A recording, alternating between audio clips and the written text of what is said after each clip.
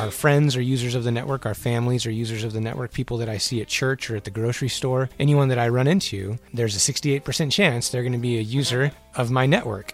This is episode 328 of the Community Broadband Bits podcast from the Institute for Local Self-Reliance.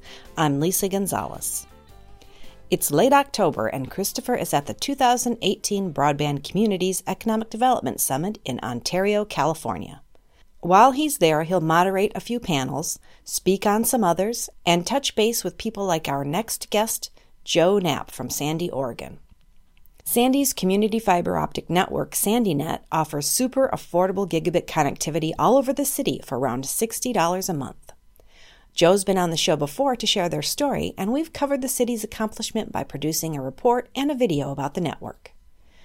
Joe took some time out of the summit to give us an update on what's happening in Sandy and to talk about some of the elements that make SandyNet such a success. Christopher and Joe also discuss the possibilities of expansion to other nearby communities, the challenges Sandy has faced, and some of the community's plans as they now work on their long-term strategy. Joe also offers some words of wisdom for other communities considering a similar investment. Now here's Christopher with Joe Knapp from Sandy, Oregon. Welcome to another edition of the Community Broadband Bits podcast. Recording live today from Ontario, California at the Broadband Communities Economic Development Summit, sitting across from a former guest, Joe Knapp, the IT Director for the City of Sandy and SandyNet General Manager. Welcome back to the show, Joe. Thanks for having me. I'm excited. You just came off a panel from the Coalition for Local Internet Choice. It was a good opening day to the conference, and I feel like it's a good time to dive back into what Sandy's been doing in the past and talking a little bit about some recent challenges, if we can think of any that you're having, or if it's all just easy sailing. So let's start, and I thought maybe we could just go back and forth briefly to tell the story of Sandy in like 90 seconds. Sure. So Sandy is between Mount Hood and Portland, 11,000 people now, and you could not get internet access 15 years ago there effectively, like high quality broadband of the day. Right, exactly. And so you decided to do wireless, and I know this is before your time, but the city of Sandy did. Right, yeah, we started with DSL and then moved into a fixed wireless network and then ultimately built a fiber to the home network. Right, and this was a fiber to the home network for which you needed a take rate of like 50% in year 5 in order to be able to cash flow. Correct, yeah. So we wanted 35% take rate year 1 and have that grow to 50% by year 5. And this is straight up municipal. You didn't have a municipal electric. You started with a municipal telecom utility doing wireless. I feel like I'm talking too fast. People might be freaking out a little bit. So I'll slow down a little bit. You had a municipal wireless and DSL system. You started a new utility for that. Yep. And then in 2014, you went fiber to the home. That's right. Yeah, we started construction on fiber to the home in 2014. Yeah, but definitely kind of went through several iterations of the network before we got to that point.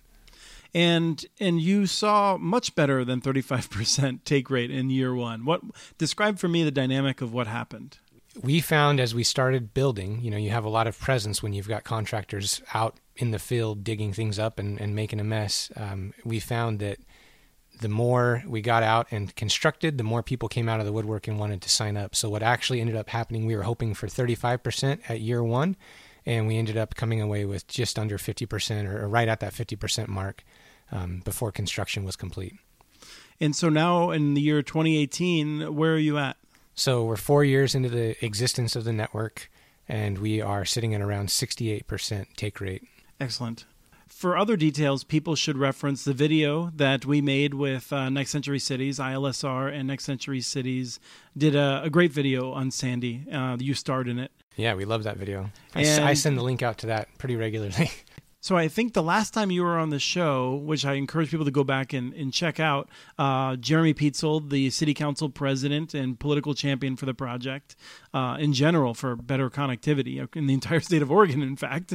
The two of you were talking about improving service to businesses. You had a new method to make sure the businesses had high-quality connectivity. Right. So we actually leveraged urban renewal funds in our urban renewal district to deploy fiber optic infrastructure to our business community. And we have wrapped up construction on that. We've actually it's been almost 2 years, and we've still got a little bit of splicing work and cable placement to do.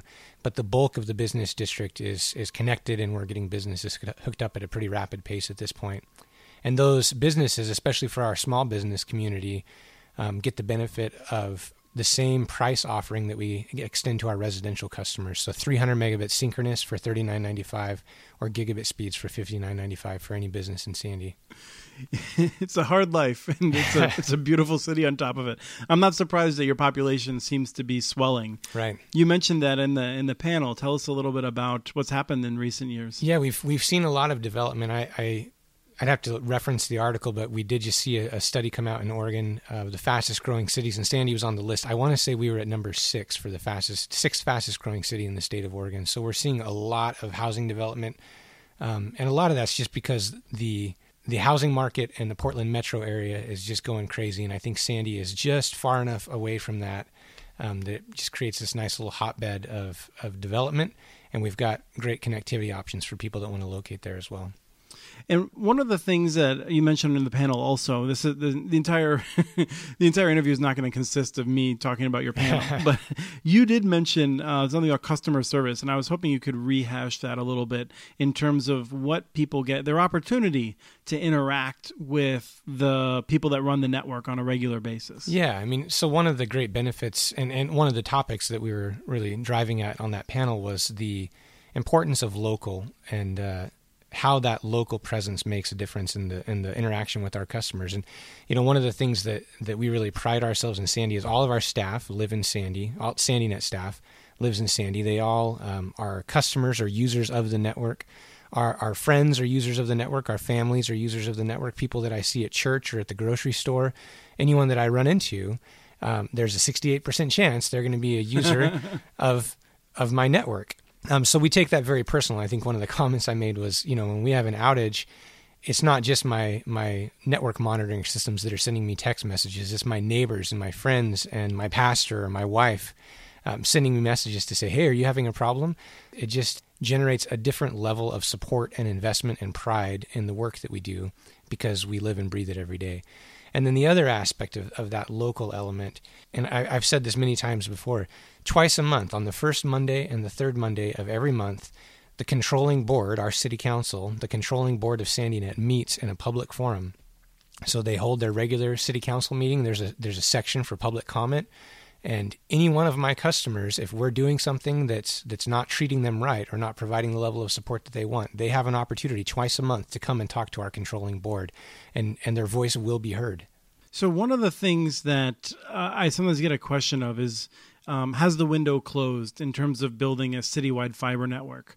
I'll admit I'm somewhat hesitant. If I'm talking to the city of Portland and I'm thinking, should they try and do what you did? I would say they should probably look at trying to achieve a similar outcome with different strategies. Mm-hmm. But if you hadn't taken action in 2014 and you're looking at the numbers right now in 2018 with the technologies that are out there, do you think you'd still move forward with a citywide fiber network in the same way that you did? I think in the case of Sandy, we absolutely would. And one of the driving factors for us to build was the lack of alternatives. And since we've built, we have, I don't know if it's a direct result. I can't say it's a direct result of us building a fiber to the home network, but our cable company has stepped up their game and is offering competitive services now. The phone company hasn't done anything, but there is at least one other option in our community. But that begs the question, is one option enough? Does one option really create a competitive environment where the consumer is going to win? And I think the obvious answer to that is no. So, if we were to start today, I would say even if the local cable company was providing the service that they are, we would probably still take a serious look at building just like we did. And we still win customers from the competitor pretty routinely as a 68% take rate, you can imagine. I mean, well, and knowing your take rate over the years, you must not have much churn. I mean, as the cable company has gone from offering pretty poor service to more competitive service, it does not seem to have dented your numbers. Right. We're still growing. And I think, again, the big win there for us is the local presence, outstanding customer service, and just pride in our network. One of the things that I expected, when we were working on the video and when I looked at how successful you were, was that by now you might be in a couple of other communities. Mm-hmm. You might be looking at expanding, whether you do it yourself or if someone else would build some infrastructure and you would run it for them. Can you tell me anything about some of the realities of challenges of that, or if you've just been focused on Sandy? I have no sense of what your life is like on a daily basis. Yeah, we've talked with several communities about partnering with them. It's kind of been a full range of opportunities, from the low level of just consulting and helping all the way to the high level of partnering with them to actually run and operate a network.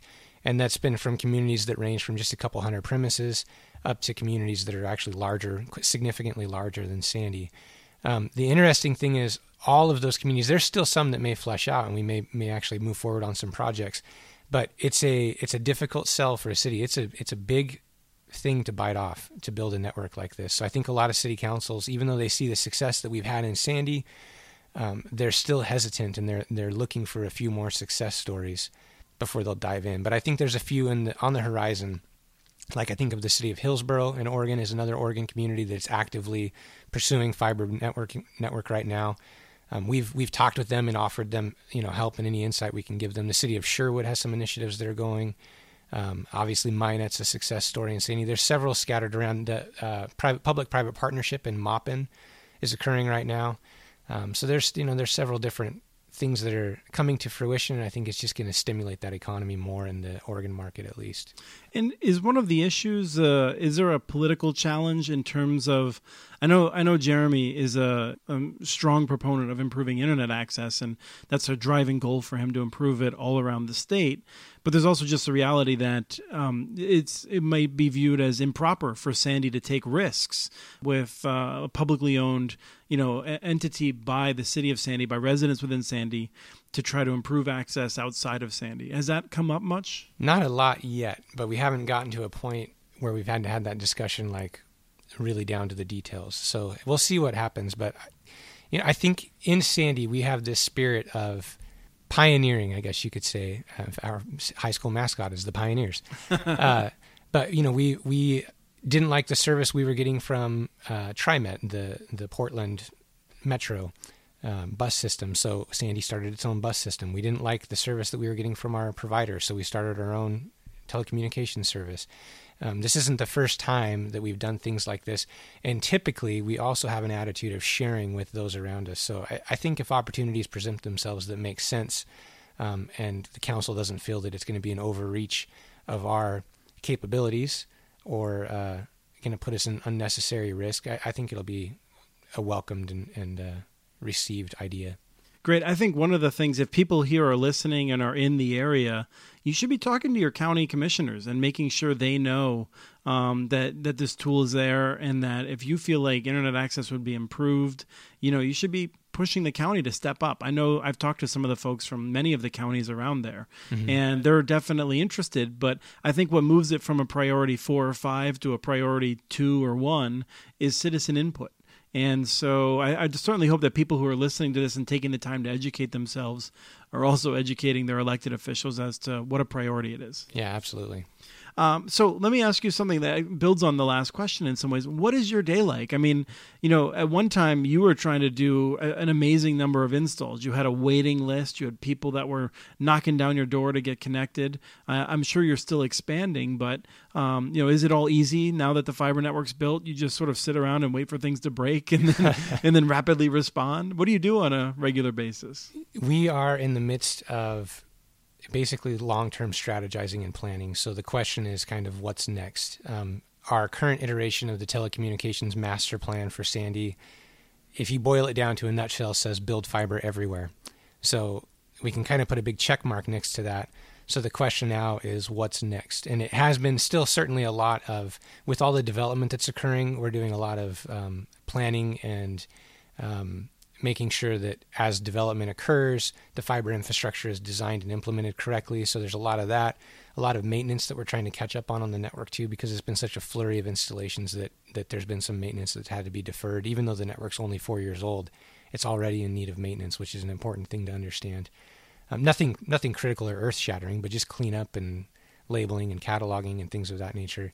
We've developed a software system to manage our network and manage our customer database, and there's been several iterations of that. So that's been a major focus, is how we can improve that tool and hopefully make it available to other municipal networks or any network really that wants to utilize a system like that. And then the final piece that kind of goes along with, like I said, we're doing a lot of long-term planning and strategizing, is we really have, as a city, we serve the citizens of Sandy within our city limits. Obviously, that's the constituency of our elected officials. But really, at the end of the day, there's a much larger area around Sandy that calls Sandy home. And they may not have a vote in our city, but they're certainly a part of our community. They may even work there, but live outside of it. Absolutely. And maybe they're business owners, or there's all sorts of interaction within our community. So there's kind of this question of how do we serve them? And I wouldn't say we've created an issue, but we've certainly highlighted an issue of disparity where in Sandy you can get a gigabit service, but just on the other side of city limits, you're lucky to get maybe 50 megs, is great. So, and in a lot of cases, there's actually nothing. You can't even get, your choices are dial-up or satellite. Right. I mean, that part of your county is quite underserved. Absolutely. So that's one of the things that we're looking at from a long-term strategizing and planning perspective, is how can we better serve the rural community that calls Sandy home, certainly within our urban growth boundary and urban reserve, but even farther out into the Sandy zip code of, anyone that would consider this their community. What can we do to extend that access? And that, frankly, will probably keep us busy for the next 10 to 20 years. Can you just dive a little bit more into the maintenance sort of thing? So you said, is it the sort of things where as you're installing rapidly, you sort of leave a Post-it note, clean this up later? Right. Yeah, we come across things pretty routinely.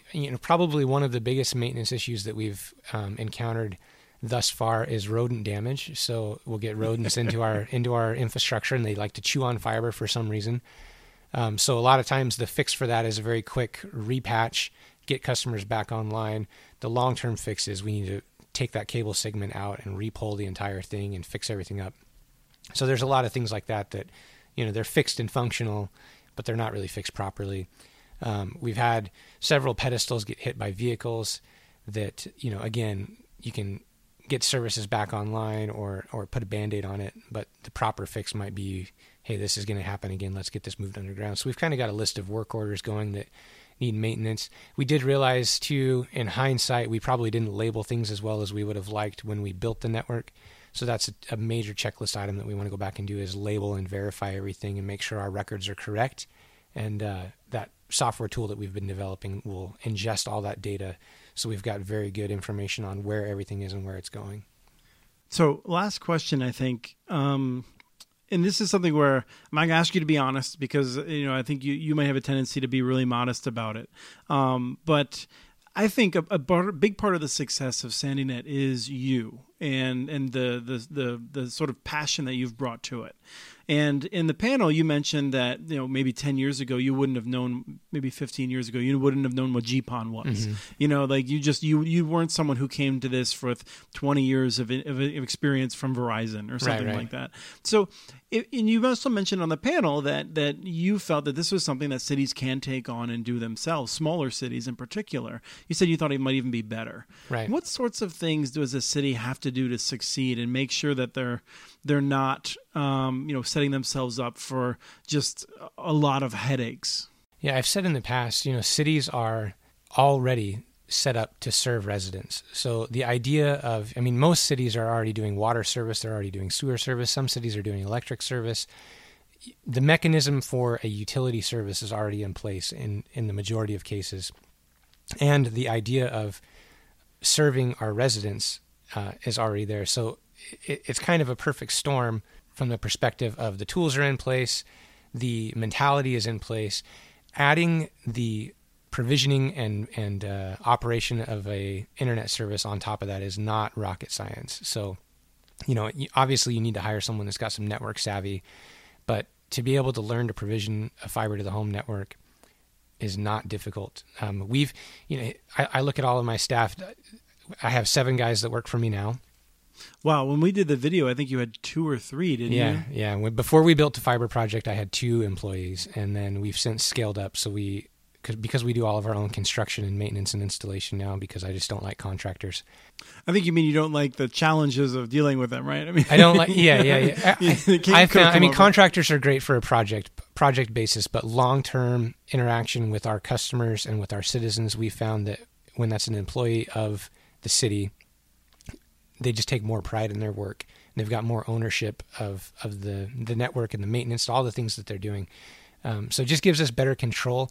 And when you think about from the perspective of who's going to interact with your customer the most, the bulk of our customers, the only interaction that they ever have with SandyNet staff is when we show up to do their installation. Sure. So if we're contracting that out and I don't have control over who those employees are or what they're communicating when they're in the home, that just didn't make sense for us. And we tried it for a while. Anyway, yeah, we have a staff of 7. All of those staff, when we brought them on, none of them had experience installing fiber optics. None of them had ever done underground construction. Only one of them had ever spliced a fiber before.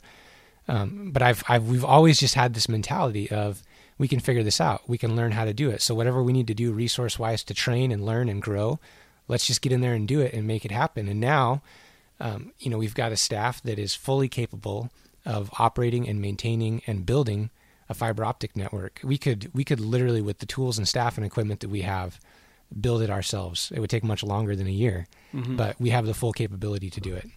So just to wrap that up, I think 2 things that I think you have advantages of that that don't explain your success, but other communities should be aware of, is that you had a very low-cost connection to NWACS to get your internet transit, right, via the county, because of Clackamas having built a really good network to be able to do that sort of a thing. And then the other piece of it was, I don't think you had to do a lot of advertising to get your customers. I mean, you weren't really taking them away. If Wave had been a stronger presence, I wonder if you would have struggled after you hit 40%, for instance, to get the next 20%. And I'm you can set me straight if you think I'm wrong, but I think some other communities might struggle to get some of that take rate up there so early, so quickly. I think that's a fair assessment. And I often, when talking with other communities, say you need to take a serious look at who exists in your environment if you're going to go about this. And I think, too, it's a fair thing to ask, is there really a need for a municipality to come in and build a fiber optic network? If there are private providers that are doing the work and doing it well, and the residents are being served in a way that's acceptable, then probably not. But if there is a need, and if your constituents are not happy with the service levels that they're getting, then municipal fiber is a great option. But in an environment where you've got some of the bigger players that have a history of opposing endeavors like this, and deep pockets, and very deep pockets, it's definitely wise to do the research and make sure that you can, basically don't anticipate a 68% take rate in year 4 because it might not happen. But I think if you can model it to win with 30 or 35%, that's a great place to start. And if you look at a lot of municipal networks, do your due diligence. Look at cities that are of similar size, because there's a lot of examples now around the nation. So look at cities of similar size with similar players in the market and see where their take rates are at and build your models off of that. But don't just go in expecting to win like gangbusters in year 4. Right. Well, thank you so much, Joe. I appreciate the check-in and the reality check from someone who's been there for a while. Congratulations on continuing to offer one of the lowest cost gigabit connections in North America. Yeah. It's quite amazing what you've done. Yeah, well, thanks for having us. It's always a pleasure.